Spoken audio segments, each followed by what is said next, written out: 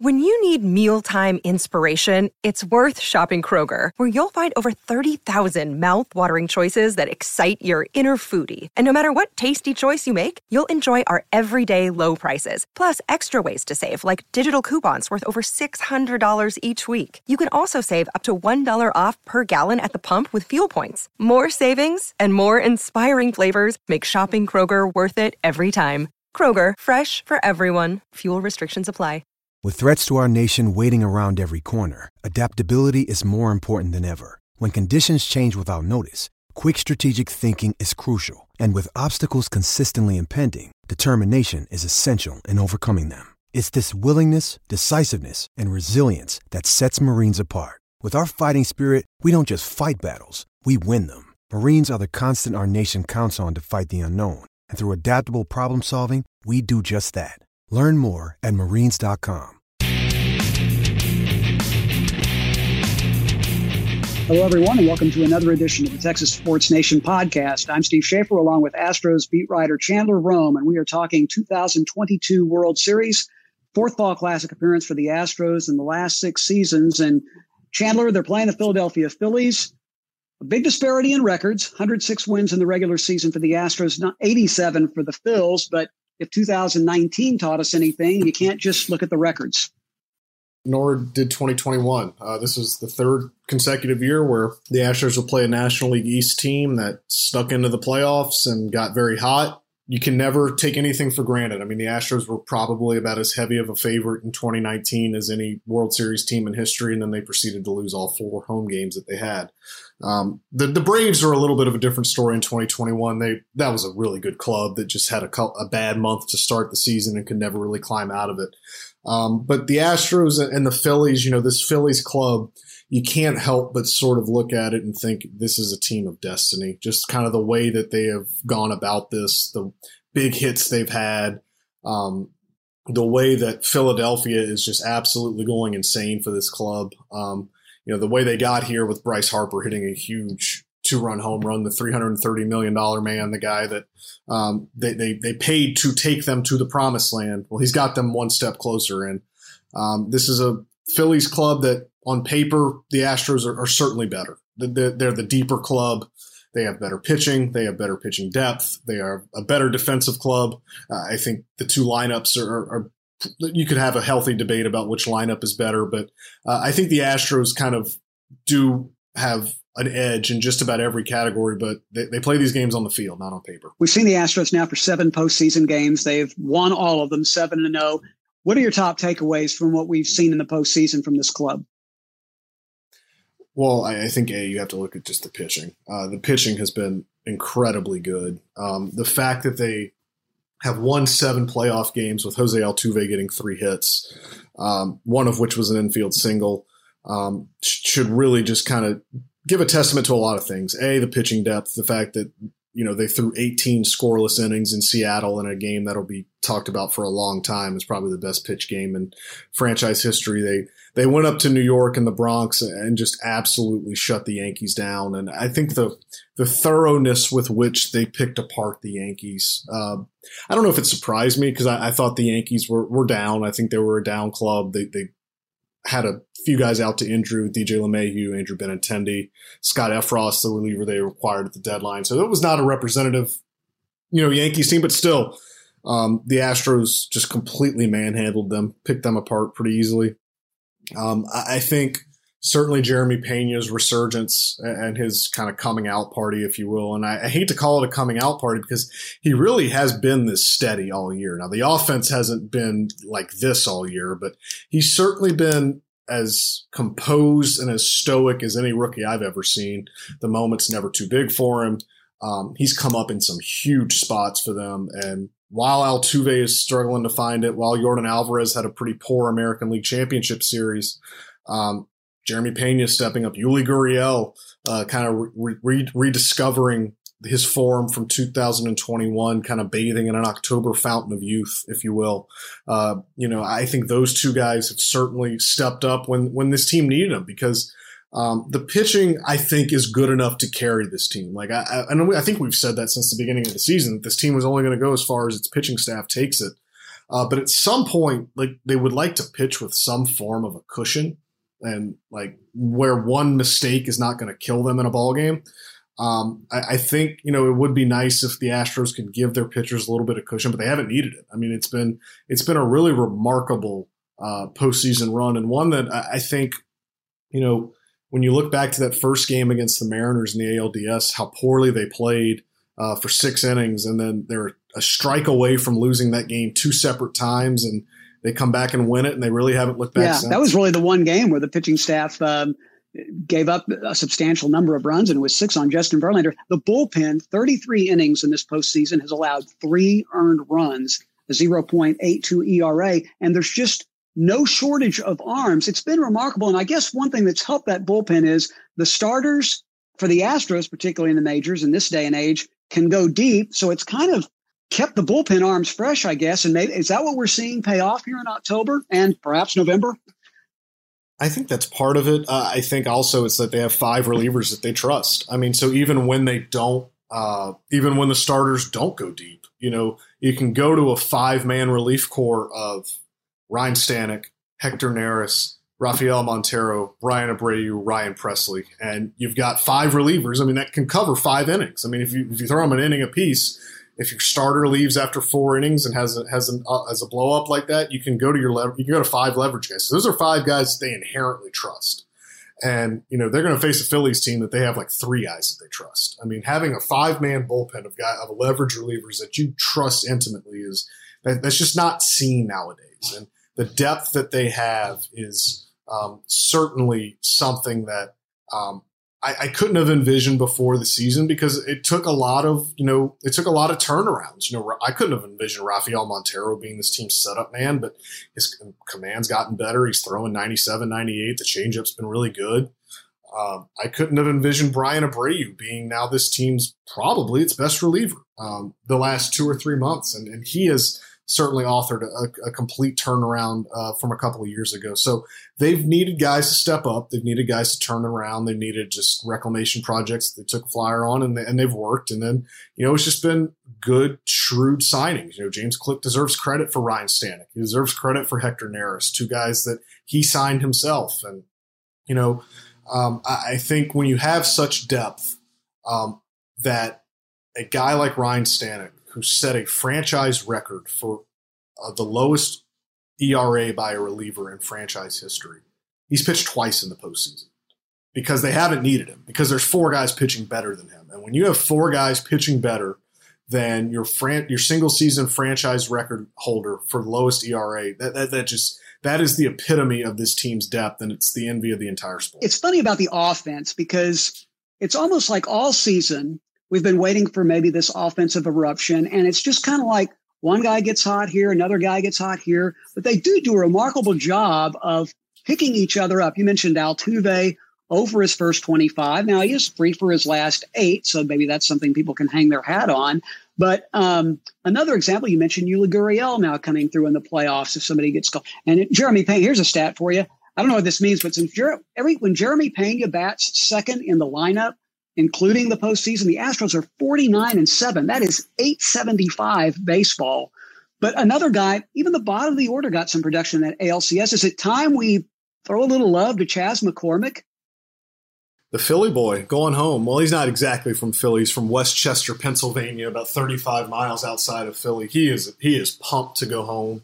He said he's going to have a lot of family and friends rooting against him because they're all Phillies fans. He was a Phillies fan growing up, started reciting their entire 2008-2009 rosters, the one that 2018 did win the World Series. So it's going to be cool for Chas to go back. He's never played at Citizens Bank Park, and the first time he gets to play there will be in a World Series game. So that's going to be really cool for him, and it's certainly, he has quieted any concerns about center field. I think before the playoffs, that was atop the list of things that could maybe hinder the Astros, who was going to play center field and what sort of production were they going to get out of them. Well, Chas McCormick has taken that position in the playoffs and just run with it. And it invites wonder kind of why it took so long for this to happen. Why wasn't he playing regularly in the regular season? Why didn't they just kind of give him the job and let him go? But he's, the thing with him, it's kind of weird with him. He's not a great pull side hitter. He hits a bunch of opposite field home runs, and in the ALCS, they played in two ballparks with a short porch in right field, at Minute Maid Park and at Yankee Stadium, and he used both of those to his advantage.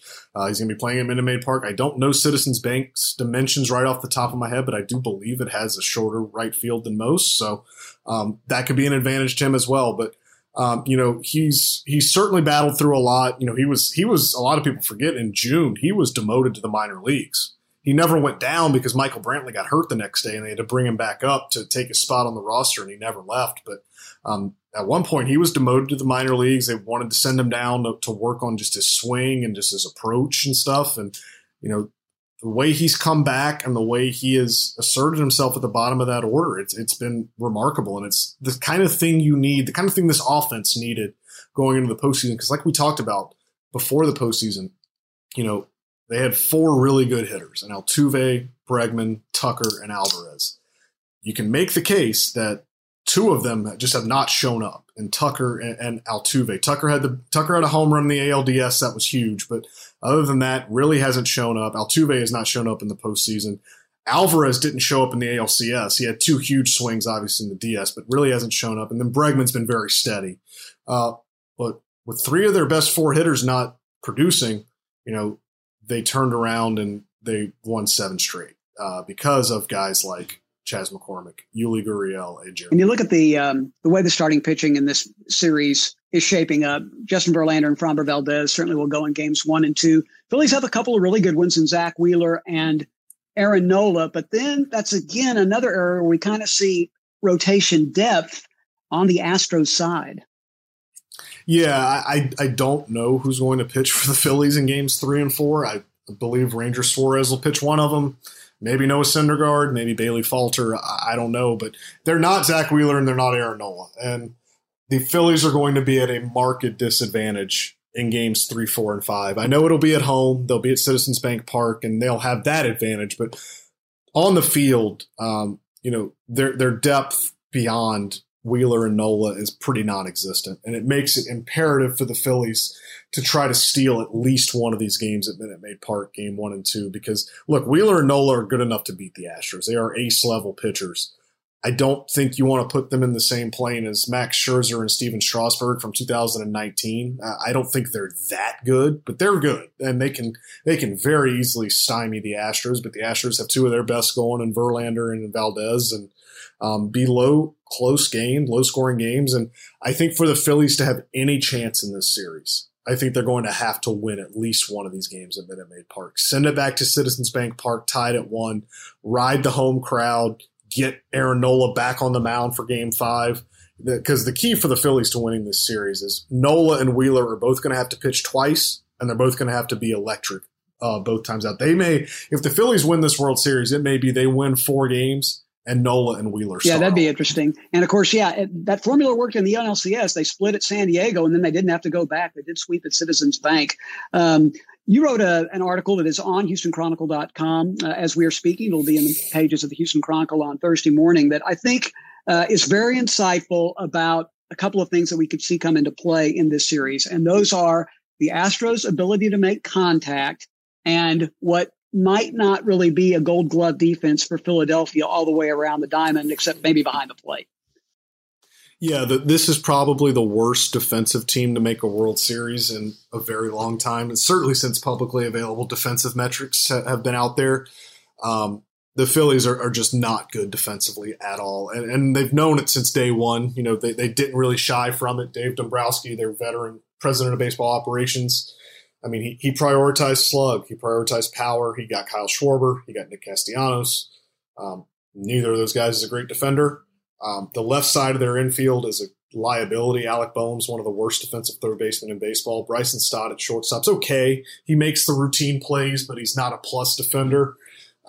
So here's the thing with the Astros, and you saw it play out in Yankee Stadium, where the Yankees they were woeful in their strikeouts. I believe they struck out 50 times in that series.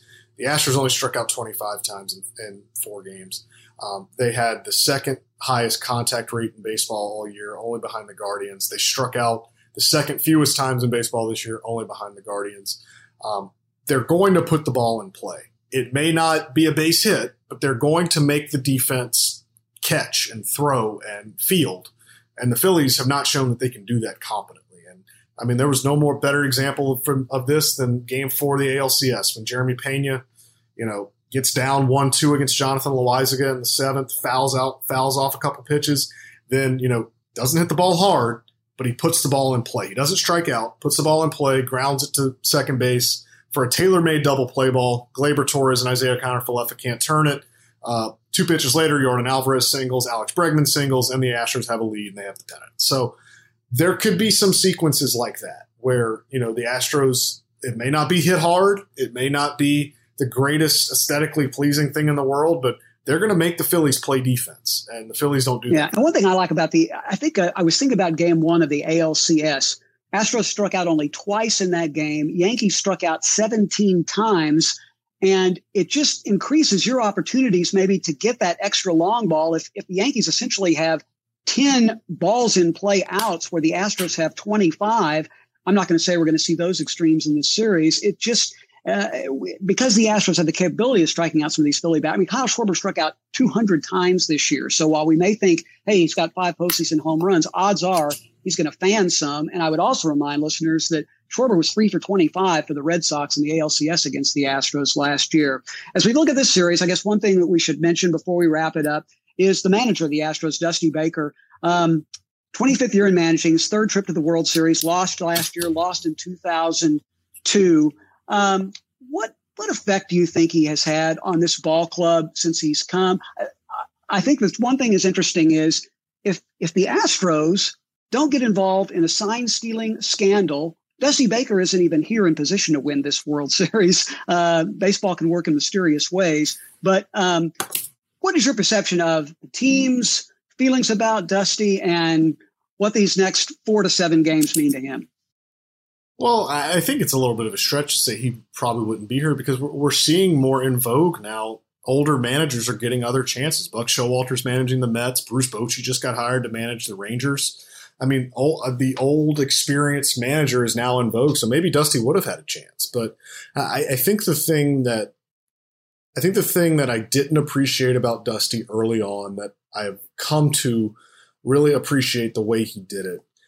He inherited a spot here that had a pretty entrenched culture, that had a pretty entrenched chemistry, that had a very specific way of doing things and a specific way of carrying itself. And the one thing Dusty Baker did is nothing. He came in and let it be. Like, he knew that these guys knew how to take care of their business. He knew about the clubhouse chemistry they had, and he didn't go in there trying to alter it. He didn't go in there trying to instill new things, try to turn things upside down. He lets these guys be themselves. And I think that's why they like him so much. It's why they respect him so much. The Astros have had more hands-on managers. Dusty very much prefers his coaches to have autonomy. That his coaches do a lot of the work for him, but Dusty's making the decisions. He's writing the lineup out. And I think, for him, I don't think he has to. I think they could cancel the World Series tomorrow and Dusty would still be a Hall of Famer. I don't think he needs a World Series to solidify his Hall of Fame resume. He's already in. I do think, though, it would be a nice cherry on the top for a career that, he gave a lot to this sport, both on and off the field as an ambassador, as someone that, has earned league-wide respect. Certainly he deserves, the only thing you deserve is what you earn. And I think the Astros have earned their way here. But Dusty deserves to go out with a World Series. And I think the Astros they're 4 wins away from earning it. Well, it's one of the storylines of many that we'll be watching over the next several nights. All the games this year start at 7:03 Central. Game 1 is Friday, Game 2 Saturday, Games 3, 4, and 5 in Philadelphia Monday through Wednesday. And if necessary, Games 6 and 7 back at Minute Maid Park next Friday and Saturday. We might mention that if you want more analysis on this series, if you'll go to the Houston Chronicles Twitter page, we did a Twitter Spaces conversation, not only Chandler and myself, but also with Danielle Lerner and Brian T. Smith and Matt Young of the Houston Chronicle, and covered a little bit more terrain as far as this World Series is concerned. That's the Houston Chronicle Twitter page, and that is recorded. You should be able to listen to that at your leisure if you want to. And I remind you, as always, you can follow the Astros and Chandler Rome's outstanding coverage of them at the pages of the HoustonChronicle.com and the Chronicle, as well as at Twitter at Chandler_Rome. We thank you for listening to this edition of the Texas Sports Nation podcast, as with all of our podcasts over the course of this season. And we look forward to a very exciting and fruitful, perhaps, for the Astros World Series.